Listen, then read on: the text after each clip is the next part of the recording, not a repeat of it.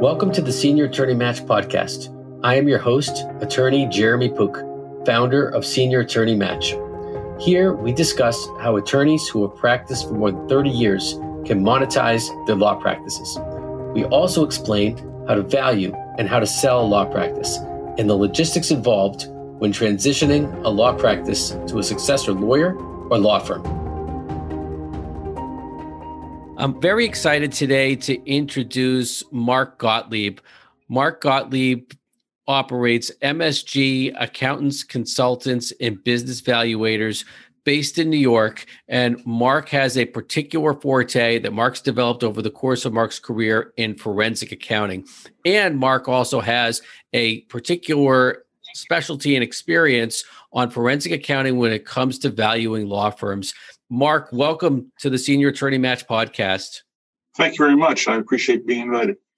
So, Mark, we've gotten to know each other, and as we've discussed, the number one question that senior attorneys present to Senior Attorney Match, at least from the outset, is what is my law practice worth?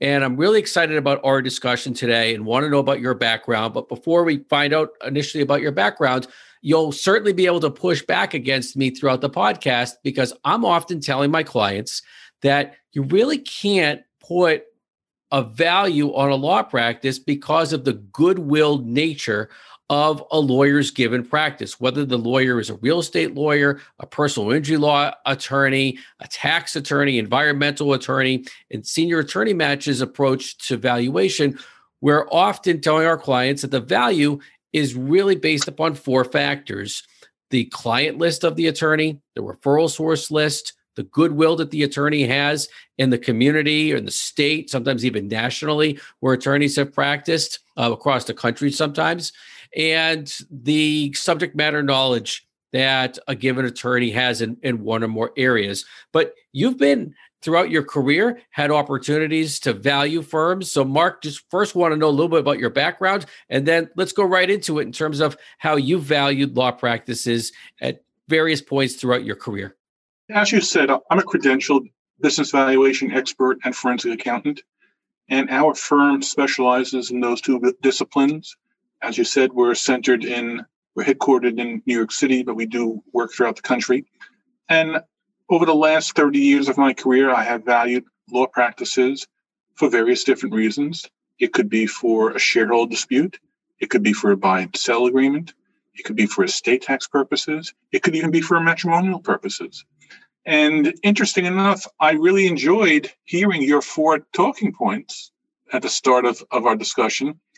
But I must tell you, Jeremy, those four talking points are germane not just to law firms, but in valuing any professional practice or, in fact, any other business. So I think we're going to have a good discussion today, because I think that we'll be able to help our listeners kind of understand what it means to value a law practice and what are the considerations have to be attended to get a proper value. I must say that intuitively, I think we should all understand that valuing a law practice is not that much different than valuing another business, except for the fact that there are different types of businesses, different types of law firms that may be subject to our analysis. So we have sole proprietors, we have partners in white shoe firms, and we have medium-sized firms and firms in between. And I think we should understand that the approach that we take to value a professional practice, including a law firm, is greatly dependent upon the size of the practice. So let's first talk about sole practitioners. So it's not uncommon that a sole practitioner makes a very nice living, and he or she may work in an environment in which they have limited overhead. Sometimes they may even be working out of their home, even prior to COVID, right? And they have minimal amount of staff, and they may use people on a per diem or part-time basis. And their expenses are really curtailed to some general business overhead, some office supplies, some traveling expenses, and some other expenses like labor and services, business services, computer services. Those are what you expect to see when you look at a sole proprietor. But when you actually look at their financial statements or their tax returns, you may see other expenses that are more of a discretionary nature. For instance, they may put their car lease in.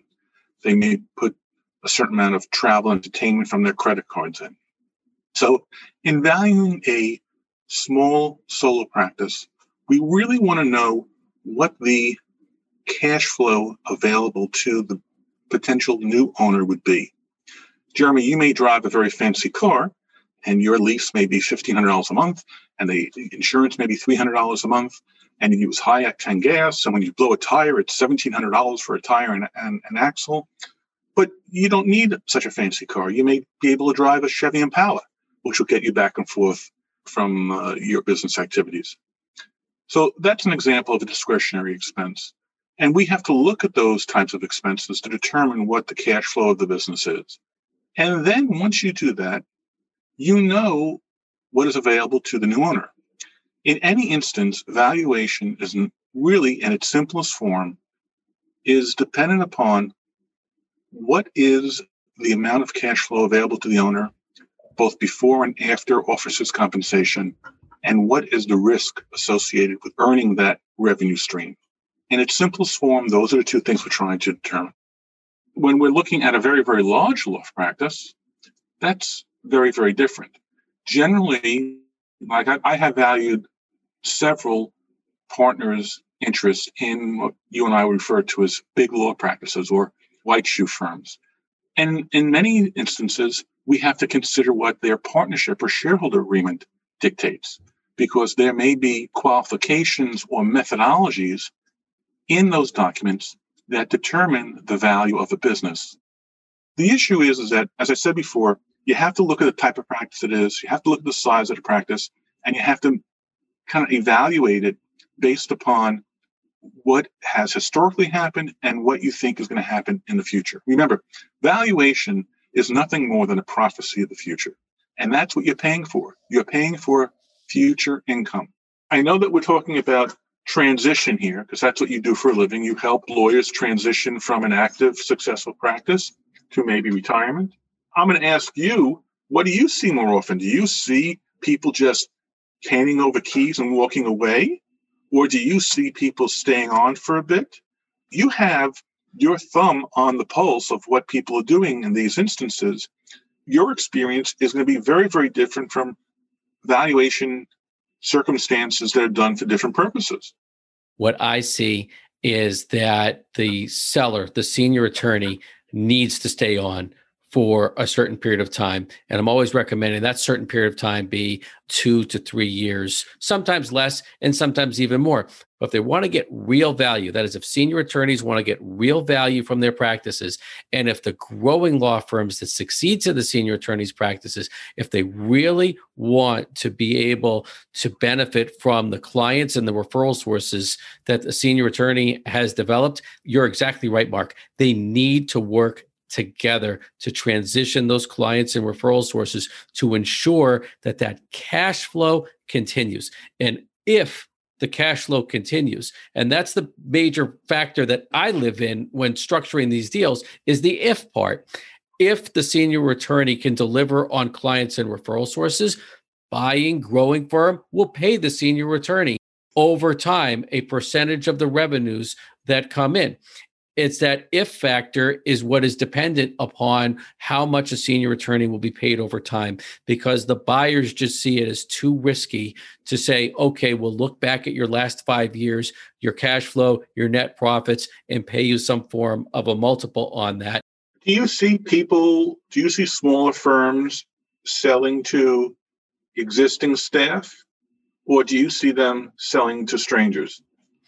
Often, I'll call it pseudo strangers, okay? Because what I'm seeing is that it's not the internal sale, at least in the smaller firms, because what I'm seeing, Mark, is what I'll qualify the senior attorney-led firm as. The senior attorney is typically what I'll call a papa bear or a mama bear.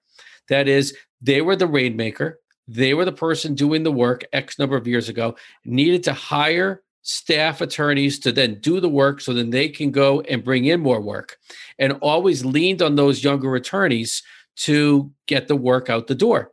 always would have wanted them to do business development. And then they turn to those younger attorneys who are now typically in their 40s or 50s themselves and say, well, I'm considering retiring. You've got a turnkey operation. Do you want to purchase this from me? And it's deers in the headlight, Mark. Okay. Where those people will say, well, I can do the work, but I've never run a business before.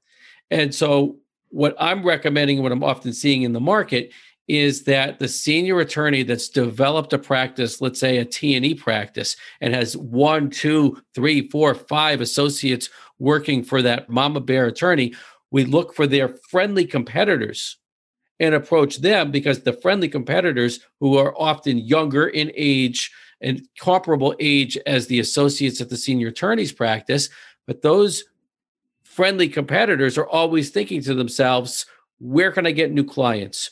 Where can I get new referral sources? Where can I find competent attorneys to do the work? Those are the typical matches that work really well in senior attorney matches model. Well, I want to tell you, in those instances, that's how you get the largest value, by the way, because that is what we call in our industry synergy value.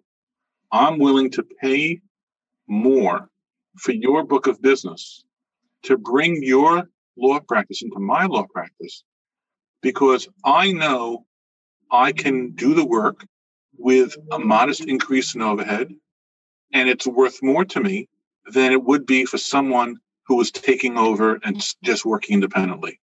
Mark, thank you. And I just want to say that you absolutely nailed it when you used the term synergy value. And I really hope the listeners give a strong ear to that phrase, because so often, Mark, what I see is those Papa Bear and Mama Bear attorneys, they want to hand over the keys to their key associate, their junior partner, because they've put in the sweat equity. They quote unquote deserve it.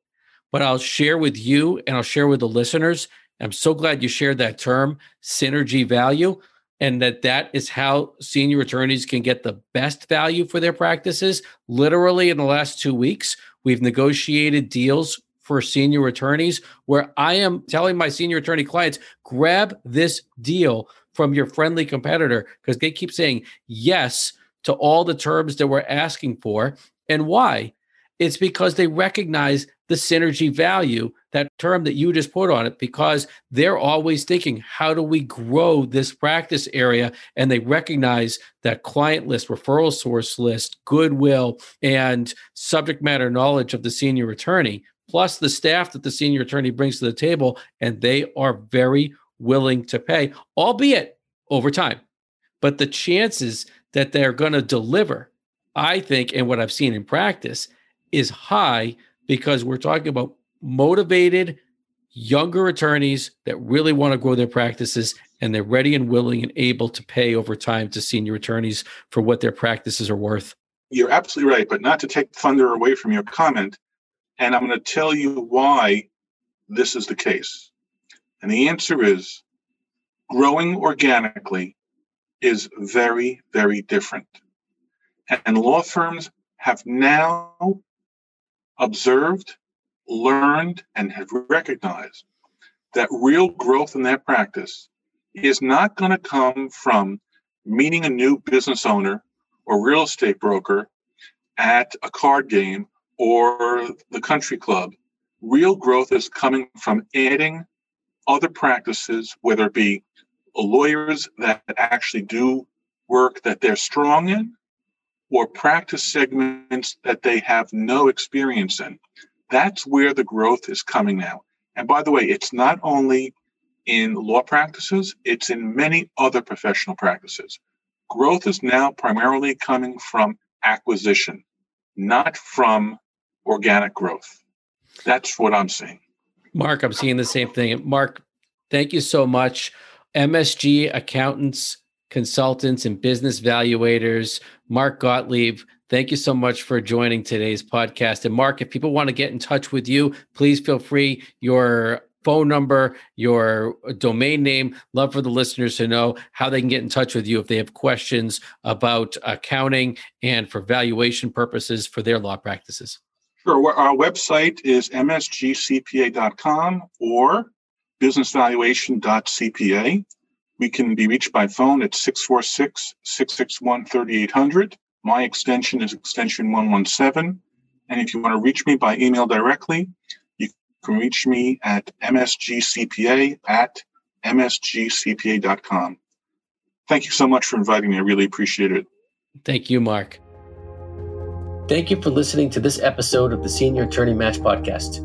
For more information, please visit seniorattorneymatch.com. You can always reach me, Jeremy Pook, by calling me at 781-247-4211 or sending me a text message at 617-285-3325.